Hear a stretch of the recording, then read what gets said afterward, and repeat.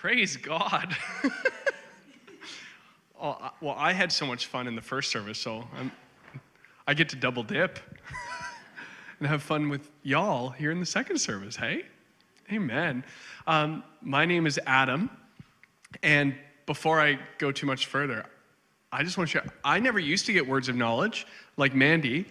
I just never did. And I one time asked the Lord, who's really generous, he's the Father of lights, who gives good and perfect gifts to his kids. And I just asked him, I was like, God, I would hear stories like Mandy's, and I was like, I want that. Like, I know there's a violent rushing wind in me. Like, the Holy Spirit lives in me, and I want to see him actually, reach out through my life and touch people, because he had so touched me and transformed my life. And so I just asked him, I was like, God, can I have that word of knowledge thing? Has anyone prayed that? You know what's really cool about the gospel? Is it works. It actually, because he's alive. We just celebrated Easter. He's actually alive. And so because of truth and faith, I just asked him, and I shortly after that started moving and getting words of knowledge. And it came with risk, right? Where all of a sudden you hear that, like, as Mandy said, the punch in the gut, and then you hear that whisper, and you just are like, oh, is this you? And then you step over, and then you see him move. Because I realized that when I got born again of God, like Peter's letter says, that I was born again into a living hope, and then his second letter says that I've been given everything pertaining to life and godliness. Everything pertaining to life and godliness. So he actually empowered me as his son, as a disciple. He gave me everything I need to actually walk with him. And so to actually think that I can't would be an unwise way to approach life, because his word says I can. So based on truth, I'm like, oh, I've got everything. So I ask, I seek, and I receive. I step over, and all of a sudden, I'm finding him move. Amen? You know God, so ask him, receive, and then obey. And as you obey, you'll grow in maturity and grow in discernment, and you'll see greater fruitfulness just because you're abiding in the one who's called you to obey. Amen? So again, my name is Adam. It's such a joy and honor to be just counted as a friend of this church and this house, just because I love Pastor Paul. Did anyone see his Facebook pictures yesterday? They're wonderful. I actually thought about putting it on my screensaver on my phone, but I didn't. But it's just a joy to know that you have a pastor who just deeply loves his family and then likes to have fun. It's good things. It's good qualities to lead a church. So this is what's beautiful, is that the gospel actually has the potential to change our lives, right? And it has changed our lives, and it's made us right with God, in which everything that happened at the fall with Adam and Eve, Jesus has redeemed and actually made a way for us to walk with God again face to face. Right? Like 2 Corinthians 4:6 actually says that the one who said, "Let light shine," has shone in our hearts to give us the light of the knowledge of God in the face of Christ. It actually says, like, we actually have received the revelation of who God is, and we actually walk in the same measure that Jesus walked with the Father. That's what he's allowed us to come in and become partakers of. That's why Mandy heard a voice. In the same way that Jesus was walking around doing good and destroying the works of the devil, freeing everyone who was afflicted under the devil's tyranny, he was watching what the Father was doing and partnering and doing the same. And in that same thing, that's what Jesus paid for when Mandy heard that voice. That the very nature and character and power and fight of God that was in the Son of God, Mandy was born again into. She just got to get a little feisty with it. Hey? Because God makes us brand new creations and then causes us to be his ambassadors, where his ministry and mission and his power and kingdom become ours. He is very intent to actually see the ministry of Jesus, the person of Jesus, actually be represented well through our lives. Could share so many stories. Just the last time I was here was in October, and there was about 50 of us who descended from across the nation to be with you all. And we did this event called Every Disciple Sent, because we're we want to see Christians, we want to see believers actually walking like Jesus and actually making him known. And what I've seen, we've been across the country in the last year, the Lord just put it on our hearts that you have to go across the country and equip as many people as possible to share the gospel. And we found that Canadian believers know they should share the gospel. They want to, but often they don't know how, so they just don't know, they just never really do. And then we found we're just giving crazy simple tools, like how to hear God, how to share the gospel, how to pray for someone. We've seen now so many people come to faith. And not through people holding microphones, but through obedient believers who are just yep, we're going to step into this moment. A friend of mine who is actually here, his name's Ian, but Ian, all of a sudden, Ian is, I think, around 70. And Ian just recently was way, way, way up north in Nunavut.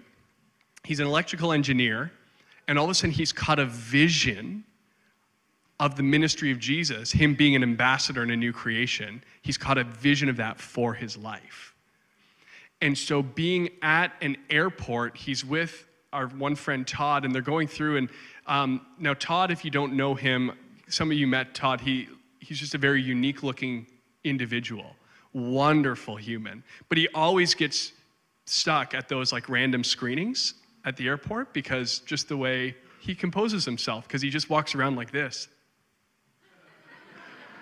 And he's just hey, and they're hey, and he's God loves you. So Ian's with them the entire time.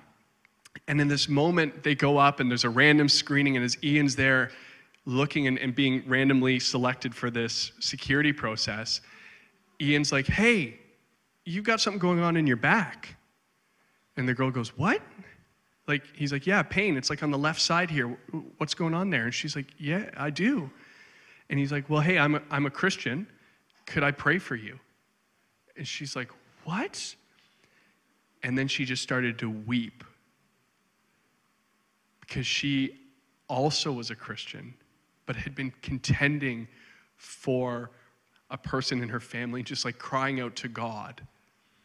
And this just moment reminded her that he was with her. And Ian Olsen just he came back full of vigor and fight and passion, because God had breathed on his life and used him to impact this girl at a security screening in an airport coming back from Nunavut.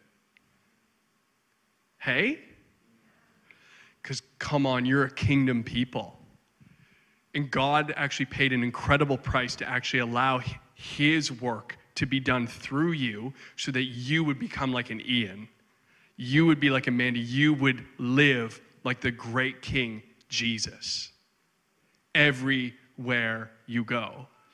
And that Moncton, your family, your workplace, everywhere you go is actually looking for the resurrection power of Jesus displayed through your life. The yieldedness of him in his death and the willing just to worship and adore him and just lay your life down to be found in the likeness of his death, but that you might partake in his resurrection, so that people would see and start to perceive that God is here. Hey? There's this beautiful verse in Acts 3:24.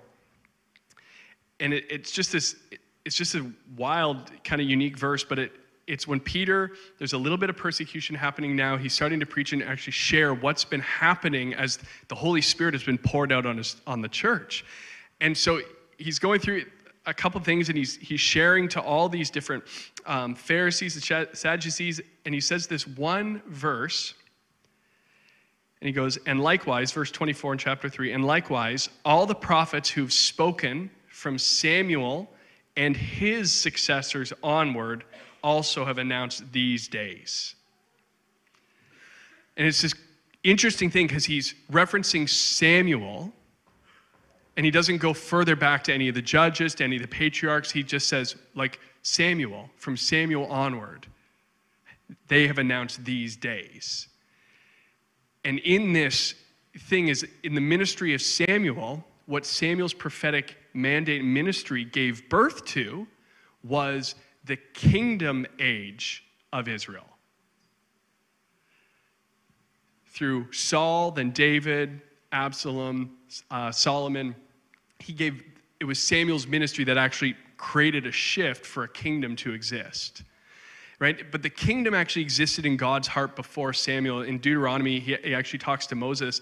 I think it's Deuteronomy 19, but he actually says that you'll be to me like royal priests, royal kings, and you'll be ministers of God. And so this dream of this kingdom was actually in the heart of God before Samuel. And then it comes in this moment that in chapter 3 of 1 Samuel, it actually says that in those days, a vision or a word from the Lord was very rare. There was a season in which there was like no God activity. And then Samuel has this prophetic call as a boy. His mom prays, has a baby, names him Samuel, gives him to the Lord, and he has this encounter with God as a boy and is ministering to the Lord just alone as Eli and the sons slept. And then at the end of chapter 3, it actually says this, then the Lord appeared again at Shiloh because he revealed himself by the word of the Lord to Samuel. And Samuel, his life given to God, ministering to the Lord alone, pouring out to the Lord, ministering to his heart, attending to the ark, caused a shift, and God appeared again.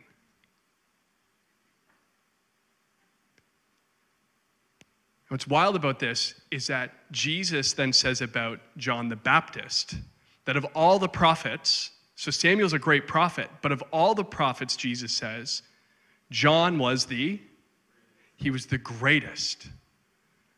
And then in the next breath, Jesus says, and the least in the kingdom is greater than John. And now there lays this great authority that Samuel's story, his ministry, was actually prophesying about you. That the kingdom that he brought about never reached its prophetic destiny. It never reached what it was always meant to because it wasn't fulfilled in Jesus. And now Jesus has given you a kingdom. And that kingdom is declaring through your life that God has appeared again. And it's not your Shiloh, it's your workplace. It's your family.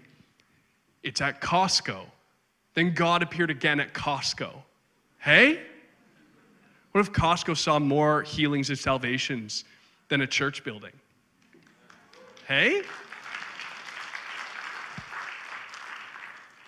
But what Jesus paid for is that his kingdom would actually bear his ministry and his fruit. And there's this beautiful thing, and this is the really what I'd love to encourage you with this morning is this. Samuel ministered to the Lord alone, poured out his life to God. And when he heard God, in that encounter with God was the DNA, the substance of heaven that had the potential to actually cause an entire nation to shift. And I want to propose to you that in your encounter, because John's greater than Samuel, and you're greater than John in the kingdom. So what Samuel experienced through his obedience, it's actually speaking and prophesying to you that you can experience the same. That in the encounter you've had with God actually has the DNA required to see a shift happen. I use this example in the first service. I used to be an addict, and I was using drugs to actually try to band-aid my own depression and my own desire to take my own life. When someone shared the gospel with me, I first thought it was just a pile of crap. Like, I just did not think it would actually, but I was so desperate. I was like, yeah, I'll try church. And then I was at church and watching all these people like you, standing with their hands up and like putting their faith and their trust in something. And I was like watching you, but just years ago, going like, this is real. And the worship of this church provoked my heart to go like, this is real. And then I had an encounter where his love came and so set me free from depression and from drug use and from suicide that I just walked out of it. Like I just was delivered from a kingdom of darkness into a kingdom of light. Walked out of it. But then that encounter became a weapon. Because now I've seen what he's able to do to someone who's trapped in addiction. Hey? God appeared to me so that I would be sent as his. So when I meet that same devil of addiction, that same thing that holds people, I'm just like, not today. Right? What he's done in you is a weapon for someone else. And his spirit actually wants to come and actually use you in his hand to actually fight for people who need a new kingdom.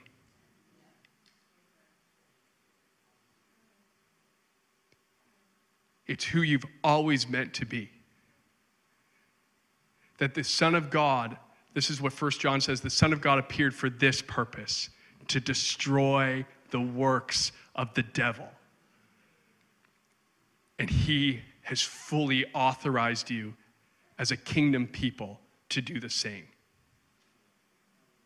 That's why I love here at Glad Tidings, you pray for the sick. You believe in miracles. You pray for the dead to be raised.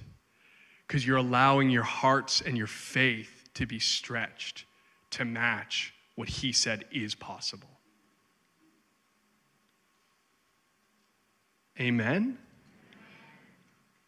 And so I want to do two things, and I'm going to ask Kristen to come up. Because I believe there's just this thing. I've seen this a couple times just being here in Moncton, so I just want to go after it. I've been here since Friday and actually seen a handful of people's like feet be healed in another service I was at on Friday night, because I just believe God wants to like empower your go, right? Because he's actually clothed us with the full armor of God, and part of that is the preparation, the shoes of peace, to go with the gospel to share it. So I would just like, if you have pain in your feet, if there's anything going on, nerve damage, ankle pain, whatever, could you just put up your hand? Awesome. So just keep your hand up. Anyone who's around them, would you just reach a hand over to them? And we're just going to pray, because I believe that God actually just wants to heal, not just because he's really good and he's generous, it's who he is, but he also just wants, as a sign gift, to be like, this is a sign that your go, he wants to empower your go. was really special. On Friday night, this girl, her ankle got healed, and she was like, I'm going to go to the gym tomorrow. And then we like held her to it. It was really fun. And she was like, I actually don't go to the gym. And we're like, well, you're going to now. So keep your hands up, and then just either lay a hand on these people, but Holy Spirit, thank you for what you're doing right now. Thank you that you're restoring the go and you're healing and you're causing physical healing right now. So we strengthen the ankles and the knees, the legs of every person with a hand up right now. In the name of Jesus, we command pain to leave, nerve damage to be restored.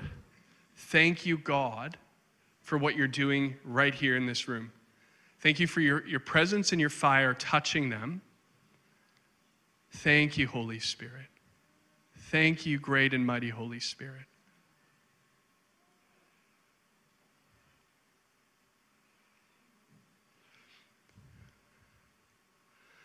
And we're going to give room because he is healing.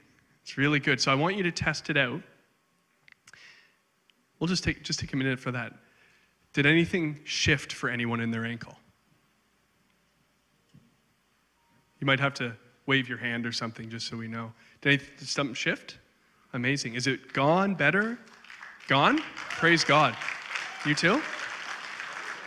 Yeah? Awesome.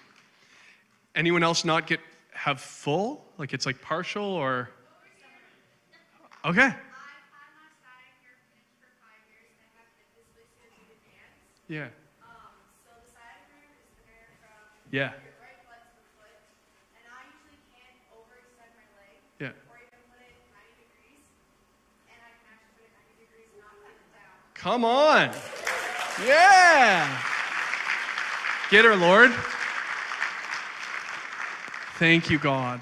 Thank you, Jesus. We just honor you that you are the one who came for us. Thanks for listening to the GT Moncton podcast. Don't forget to subscribe to get the sermon as soon as it's released. If you have any questions or want to get connected, go to gtmoncton.com. For live streams and other videos, check out the GT Moncton YouTube channel and follow us on social media at GT Moncton to stay up to date on what's going on. God bless.